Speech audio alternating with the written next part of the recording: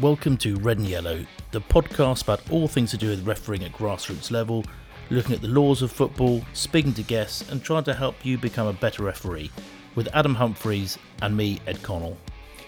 Hello and welcome to episode 2 of Red or Yellow. Hello Ed, how are you? Evening, I'm very well, thank you. How are you? I'm not too bad. How was Germany?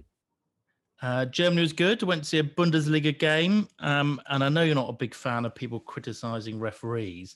Never. But the standard of refereeing in the game I watched was not good.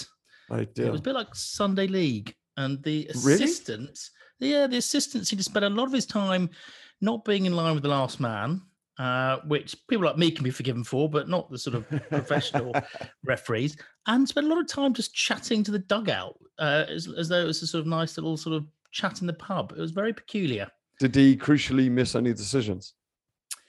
Yes, they did, and it was a bit of a disaster, but it was fun. Thank you very much. It's good to go and see some Bundesliga football again. And how's your week been? Well, I'm just aware there goes our entire German delegation of listeners. Huge swathes of German listeners turning off. No, I'm sure they'll be hanging there because they know that law number 2 is a very, very interesting law. Yeah, exactly. We've got law number 2. But to answer your other question, yeah, I'm well, thanks, mate. So I've been busy since we last spoke, real busy. What have we been doing? We had grand finals here.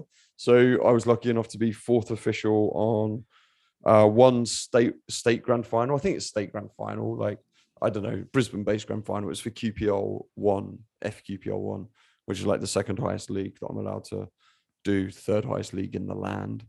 So that was good fun, being 4th official there. And all the finals seemed to go well, and everyone seemed to perform very well. And it all, there was no right controversy or anything, which is kind of all you want out of a final. Fellow officials looked rather young, I thought. Yeah, well, no, I think it's more I'm rather old, my friend. Maybe it's that. Yeah. So one of the games they were young, because we was doing it was under 23s. So I think they could get away with appointing, more youthful. Well, they're like in their 20s. They're still adults, the referees. But yeah, it's amazing the difference in what they can do on a field compared to me, just because they're young and fit. And I'm old and decrepit. Yeah, but no, that all went off without a hitch, which was really lovely. And it was so nice. Like, it's only my first season refereeing here. So to be given kind of the honor of responsibility for finals and stuff was really beautiful and meant a lot to me. And then on the South Coast, we had FQPL 3 finals as well. South Coast is like the Gold Coast area. And that was good fun too. And I think and is that the season over for you now? Yeah, would appear so. I had an NPL women's game after on the finals weekend, and then I think that's it. I've had no more appointments. I think so no, it's been good. It's been fun. It's nice giving the legs a rest. And when does the season restart? I don't know, like January. I think we start pre-season December, January. Yeah, which is good. Right, what do you want to do? Do you want to go through Law 2 first, or do you want to clear up any loose ends from last week? Well, you use the term clear up. I'm not sure I'm going to help clear things up, but I did raise last time the issue about liability. And I know that you went away and did a bit of research, and I've done a bit of research. And I think the first thing we should say is that the distinction needs to be drawn between affiliated football, which is what most referees are refereeing, that sort of leagues which are being administered by their local football associations, which in reality is the vast majority of games that people are refereeing. I was only making reference to unaffiliated football because that still happens in some LGBTQ leagues. Yeah. But so let's just focus, I think, on affiliated football for the time being. I raised the question last time as whether or not referees had liability, and my gut feeling was that they had potential liability. You did a bit of research because there's some reference to it in the laws, aren't there? There is, which is interesting. I wouldn't call it research. I literally just looked in the laws, found it, and then sent these screenshots. I mean, calling it research is giving me far too much. No, please don't. It's not realistic at all. Everyone knows I'm a creative type, not an A type. So not at all. Yeah, but Law 5, the referee, which we'll obviously get onto later on, says that a referee or match official is not held liable for any kind of injury suffered by a player, official or spectator, any damage to property, and any other loss suffered by an individual, club, company, association, or other body, which is due or may be due to any decision taken under the terms and laws of the game in respect for normal procedures required to hold, play, and control a match.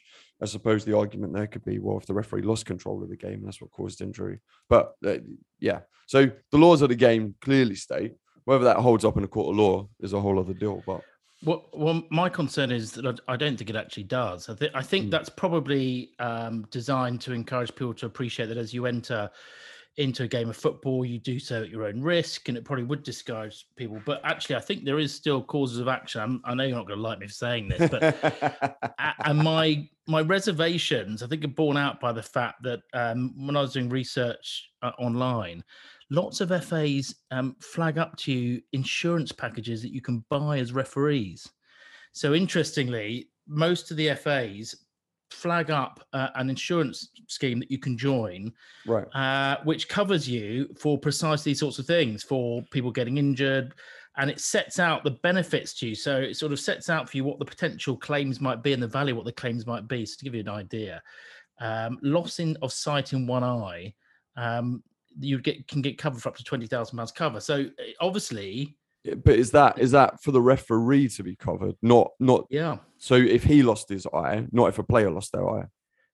It must be for players. It must be for players, because if someone becomes injured whilst participating in an activity, they can incur significant financial losses. And yeah, no, it says here covered. Yeah, referees. Well, you've got me puzzled now, because I was. That sounds like, to me, that's like insurance for players. No, this is definitely for referees. Okay. But what you've got me puzzled by now is whether or not this is getting cover for the referee in case something happens to them. Yeah, I think that's probably what it is. Do you think that's what it is? Yeah, I think that is what it is. Oh, in which case then maybe my point's not. Wow, then. I out-researched Ed. Yes, I'll take that as a win. Yeah, I suppose if anything else, the fact it's in the laws of the game, it deters anyone from trying to sue, right? Because you could just go, well, the laws cover me, job done, and hopefully that would cool off any hot heads as they analyze whatever may or may not have happened to them. Right? Did we get lots of good feedback from last week? We had some feedback. Yeah. I mean, I wouldn't. Well, I said it was good feedback. You should sound more encouraged about it. We're meant to big the podcast up, mate. You shouldn't sound so British about it and be like, oh, well, it was what it was. Well, no, I obviously haven't finished reading through the thousands of emails that we received. The millions of reviews. But no, the feedback, I've had feedback from various people. In fact, a friend of mine who's not even a big football fan very kindly messaged me this evening, and he said, I'm not a football fan, but love the podcast. I found it really interesting. And he said there's a great rapport between the two of you. Looking forward to the next episode. Which was very sweet. That's very sweet. That's warmed my heart. Thank you. What's his name? Let's thank him. That's Owen. Thank you, Owen. Lovely. Michael Owen? No, certainly not. No. No. Did you say my friend called Owen? Yes, my friend called Owen. I thought it said Michael Owen. I was going to say he is into football. I had lots of people as well just say it was really friendly. They enjoyed it. Thought it was interesting and stuff like that. So nothing quite as formal as that, other than like the odd message. It was good. But no, it's really lovely. So yeah, thank you. Thanks for everyone who's listening. Don't forget to leave us a review. Oh, we're meant to do that at the end, aren't we? Yeah, we can do that. Remind people at the end as well. But so it's good. So look, we can talk about law number 2. The ball. Well, I know you can't play football without it. You can't, but I mean, I said last week law number 1 was pretty dull, and obviously hadn't by that stage remind myself of law number 2, which I'm afraid actually is worse than law number 1, and there's not even a great deal in law number 2.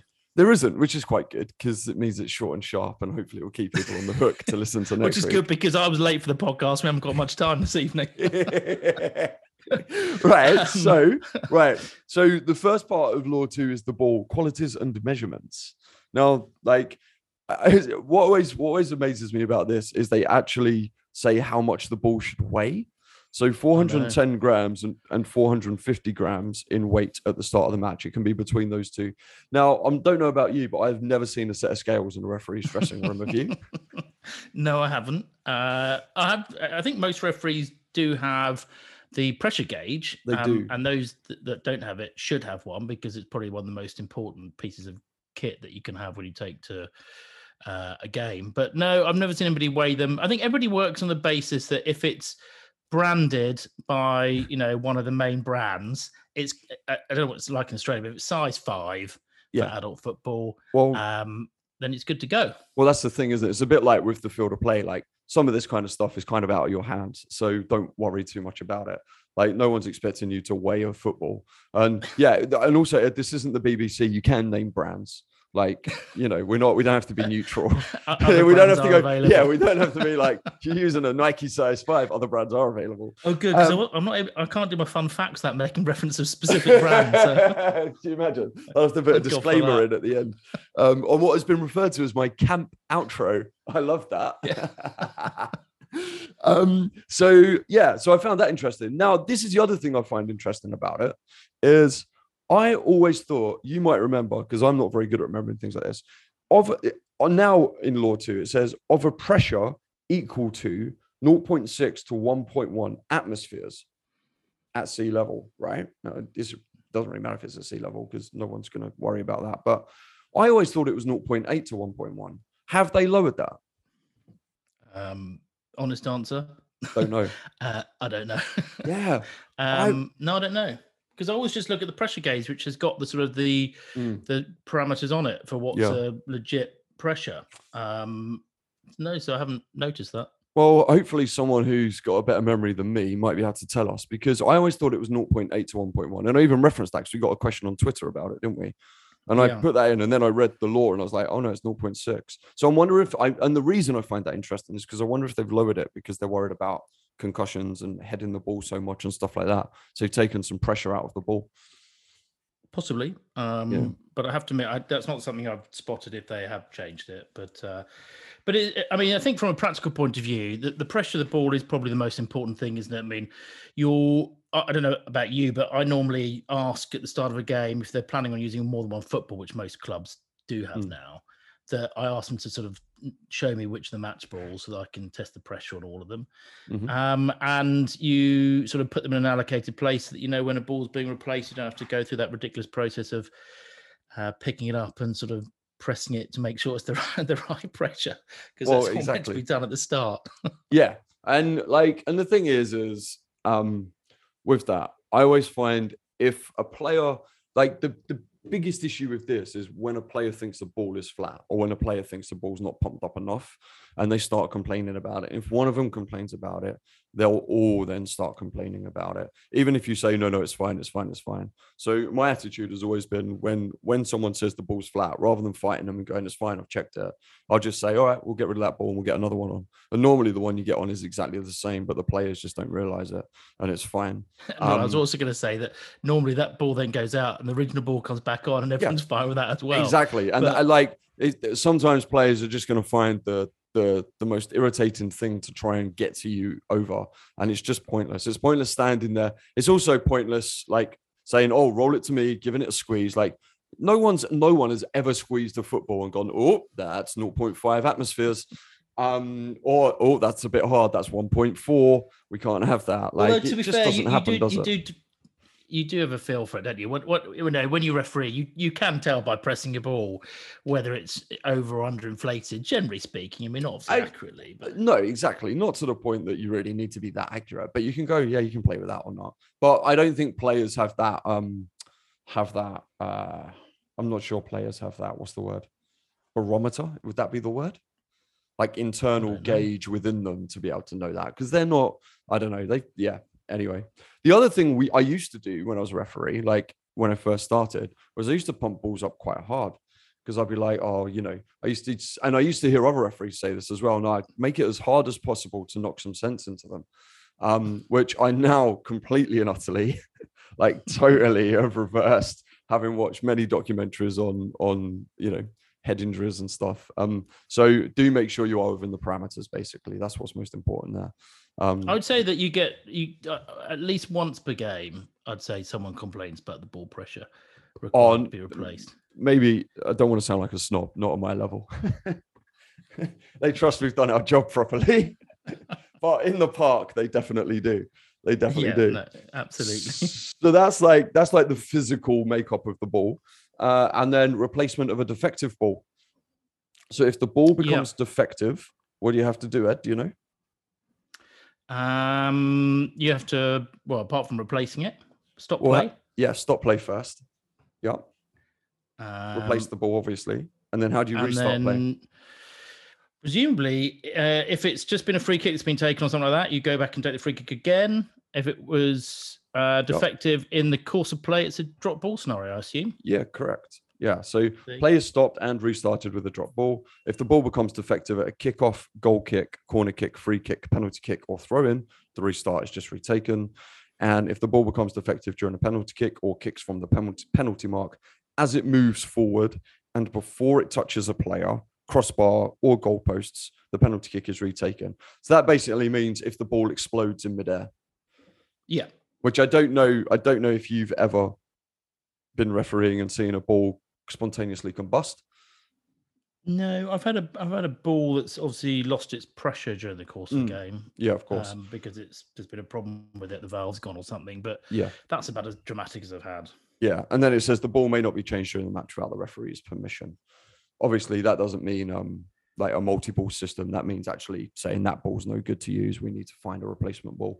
But the other thing I'd say about that as well is like 99.999% of the time, if someone's moaning about the ball, just always check it at a stoppage in play. Don't stop play because the ball, you think you need to check the ball unless the ball has like split in half or come completely defective.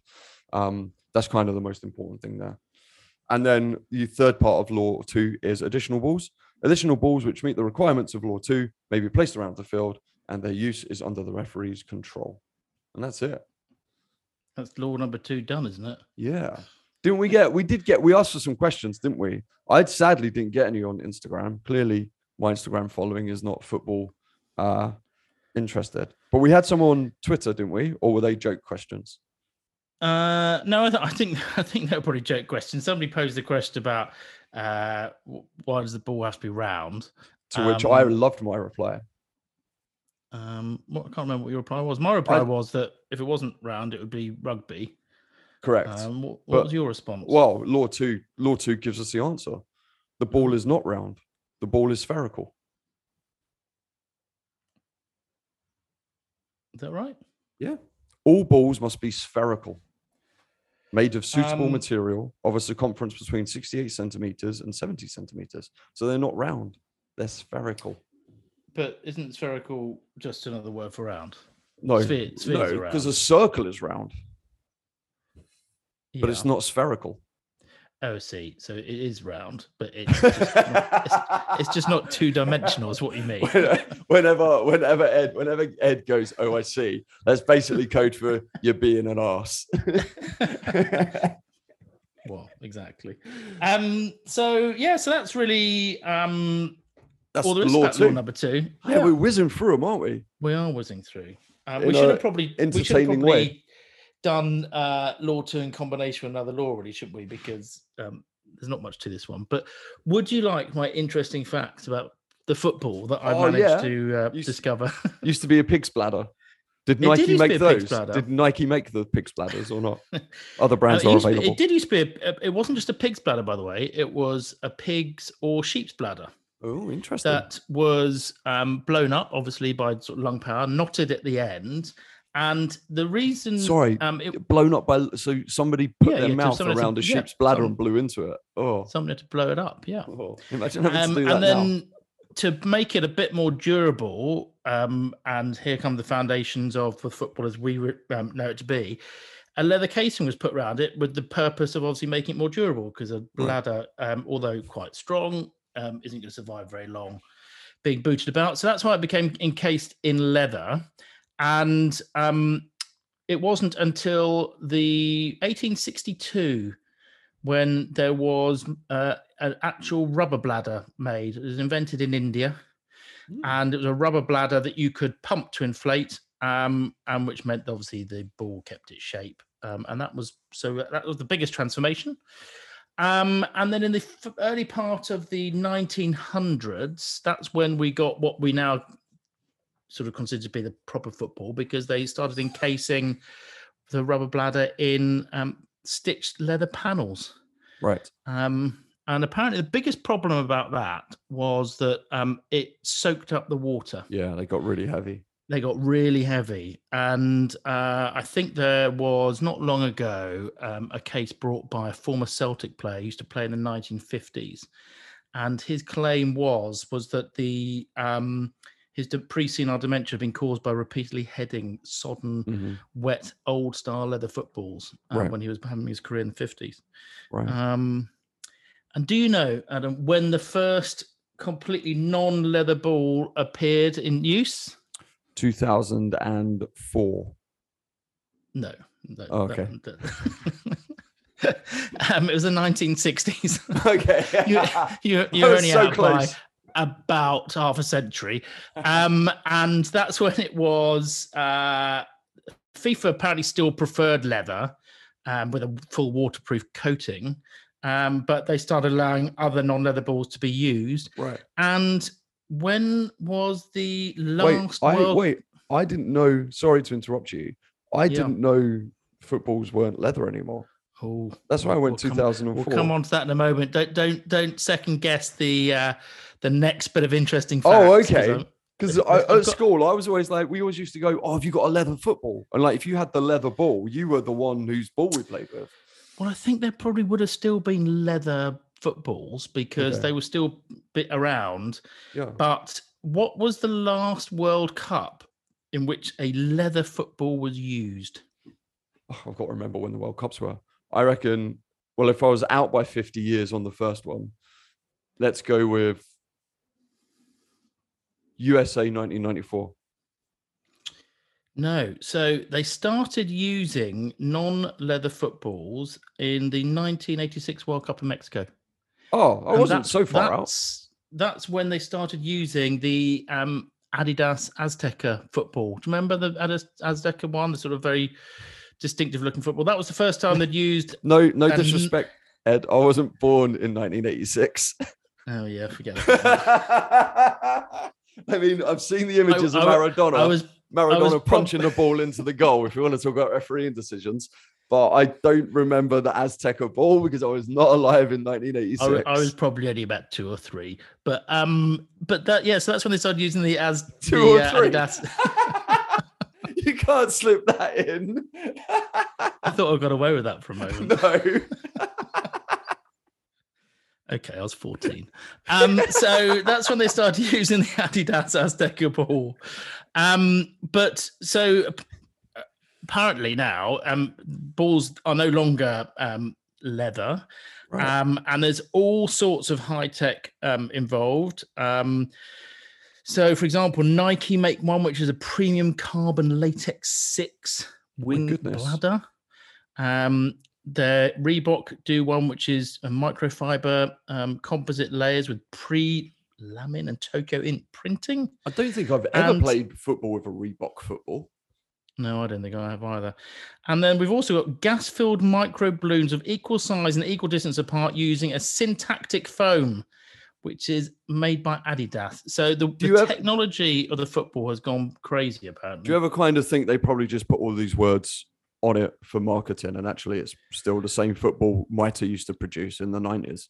No, do you know what? I reckon there probably is a great deal of money that go and research goes into this because they want to be sort of the next big thing. They want it probably to be the brand that's adopted for the World Cup or for leagues around the world. And so it's probably is big business if you think about it. They're bloody expensive, like here. So each club has to have balls, has to have like at least 3 balls per game, and like they're all like it's dictated to by Football Queensland what ball each league has to use, and like the clubs are always saying, don't lose them because they cost us like $300-400. I'm like, for a football.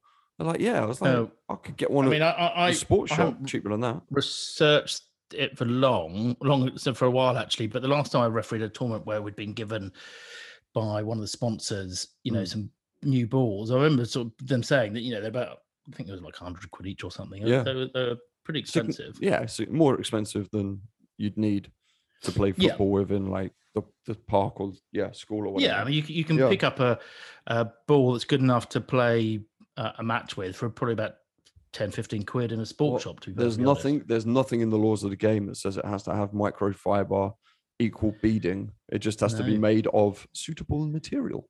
Exactly. Do they Indeed. define suitable? Well, exactly. I imagine, would a pig's bladder still be suitable? I don't go and play football with pig's bladder because that probably will become defective once you've kicked it. Anyway, I was rather surprised. I didn't think I was going to be able to find any interesting facts about the football, but there we go. I've managed to fill 5 minutes with my interesting facts for this week, and we've lost 15 listeners. Seek and ye shall find. Right. So briefly, I don't think this will be a brief discussion, but after our last conversation in the Premier League, there was a bit of a contretemps. That's a good word, isn't it? Contretemps about VAR, was there not? And you wanted to discuss it. Yeah, I mean, there's been some interesting developments with VAR, I think, over the last couple of weeks. I don't know whether you saw, but the Champions League, and I think Europa League for this season have introduced a new system of VAR, which is very, very good. They're focusing largely on offside decisions, and they've got the technology which basically produces a graphic which shows you which parts of the body are, beyond the line of play. And it's really good. That the idea is they're going to put it on the screens within the stadiums for the big Champions League games. And it's just very easy for people to understand exactly how the decision's been made, because they can see, right, was it a foot, which part of the arm was, and where. And so I think that's a good development. I think the problem that we've had over the last couple of weeks is, I think that's just, I might be speaking alone, but I think there's a growing frustration about the use of VAR in the Premier League, because I don't think people really necessarily understand how it works anymore. So for example, when there's a foul and then it leads to a goal, how far back do you go to see whether or not that foul means that the goal shouldn't stand? I mean, there was a Chelsea game where there was a foul that was 40 seconds before, and the referee didn't go back. But there was another one recently where there was 20 seconds before they did go back. And I think just people don't understand anymore what VAR is being used for. Yeah, I think so. That weekend, I remember seeing a rant by Alan Shearer about it on Match of the Day, and I kind of didn't really fully understand what he was really going on about. And it's not because he wasn't being clear. I was just looking at it. Like, I looked at a couple of the decisions, and there was one, like every single decision, from what I can remember, overturned a goal that had been scored because they believed a foul had taken place, right, in the build up to the game.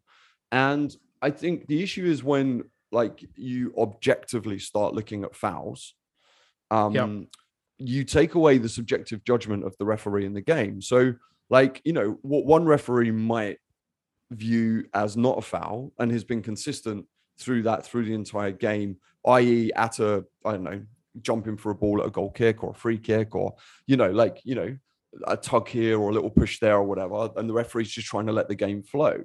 Suddenly, because a goal's got scored, the standard that referee has set throughout the game, now a goal's been scored, and that might have happened in the build-up to that goal. Suddenly that standard has been completely undermined, and it takes away the subjective consistency of the referee on the field, because objectively they've seen something that is objectively against the laws of the game.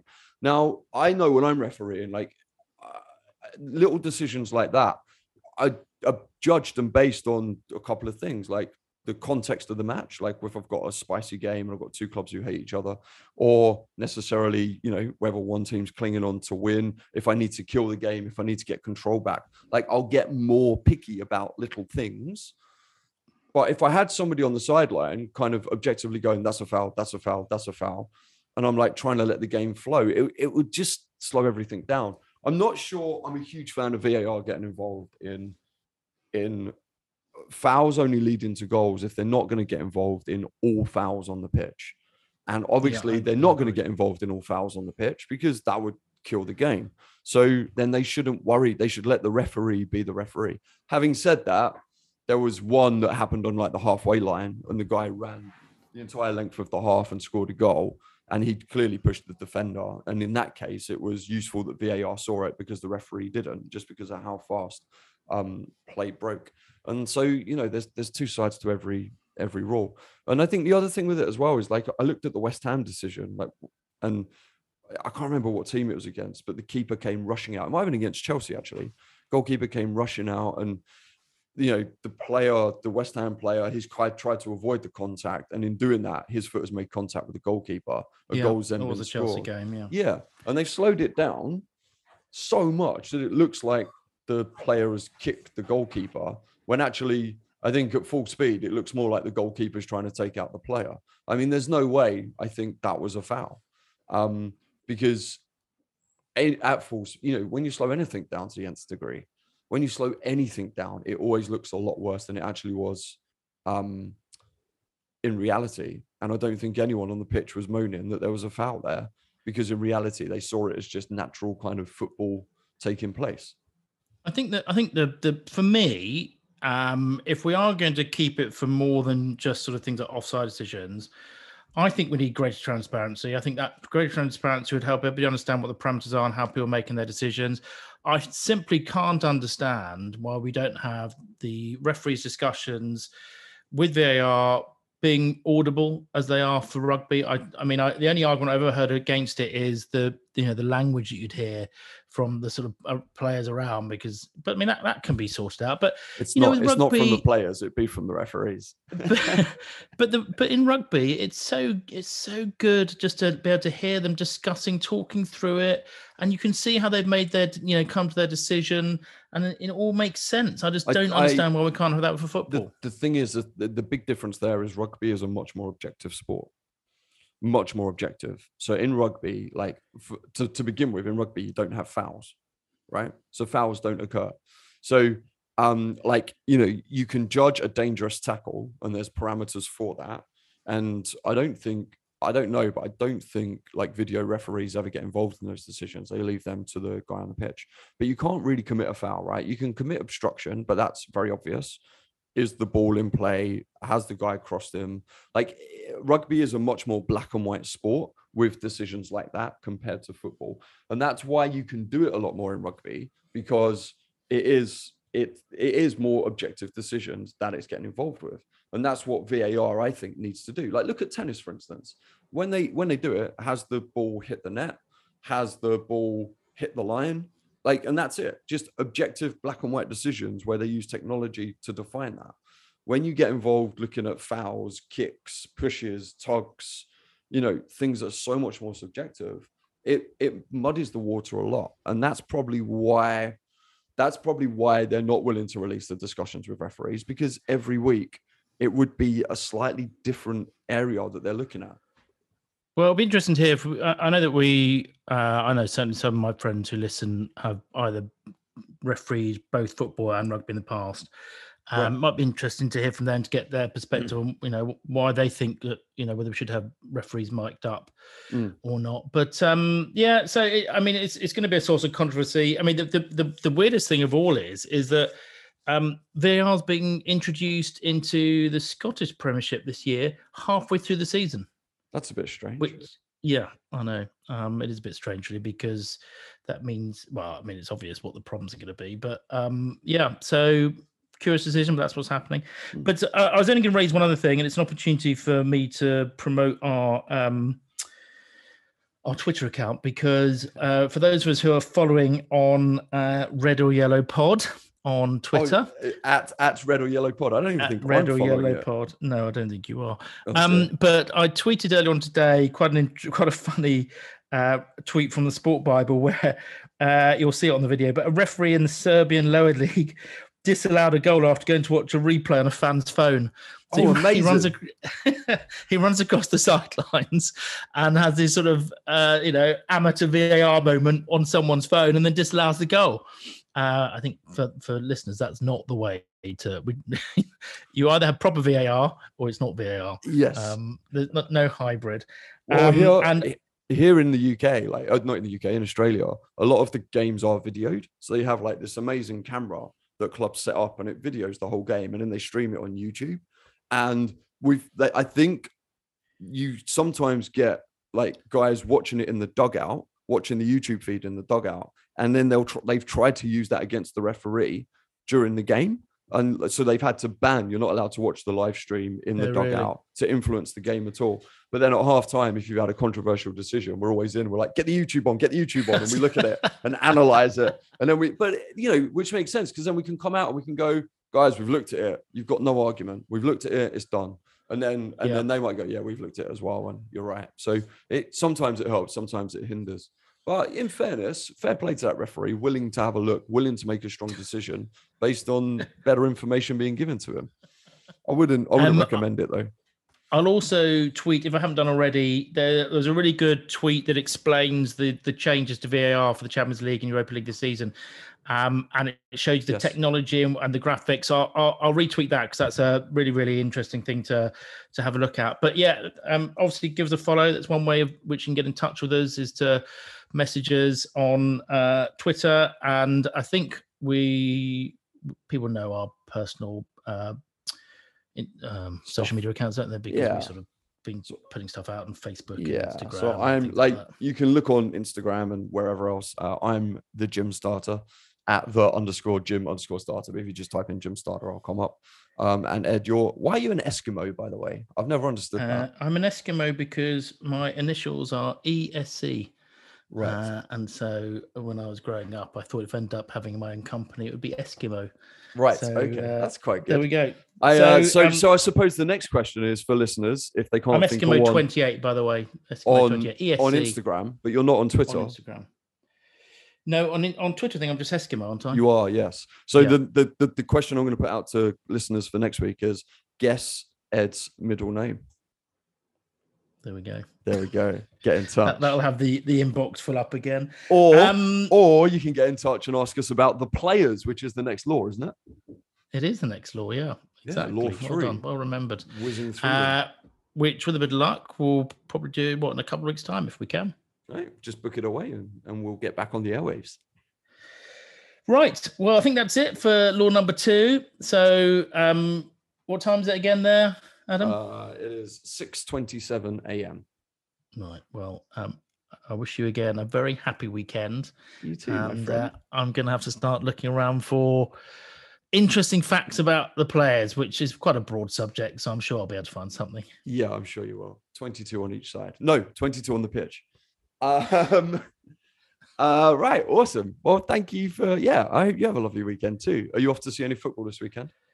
No, because of course there's no games this weekend because of the passing of Queen Elizabeth II. So, or there is some, but not very much. So, no, Chelsea game was a game against Liverpool, which was due to take place on Sunday. It's been postponed, obviously, for policing reasons. So, no football for me to go and watch live this weekend, but I'll be watching some on TV.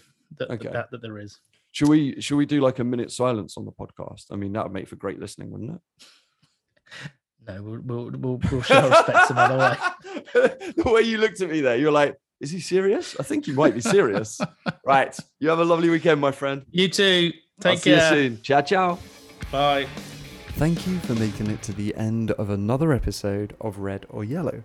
You're clearly a very fit listener. May I gently remind you to subscribe wherever you get your podcasts. Tell all your friends. And don't forget to please share it with any refereeing groups that you may have. Good luck on the fields out there this week. And if you have any questions, please make sure you send them in to us on social media. Voice notes or written questions would be brilliant. And we will, of course, include them in the podcast. Have the most wonderful day. Ciao, ciao.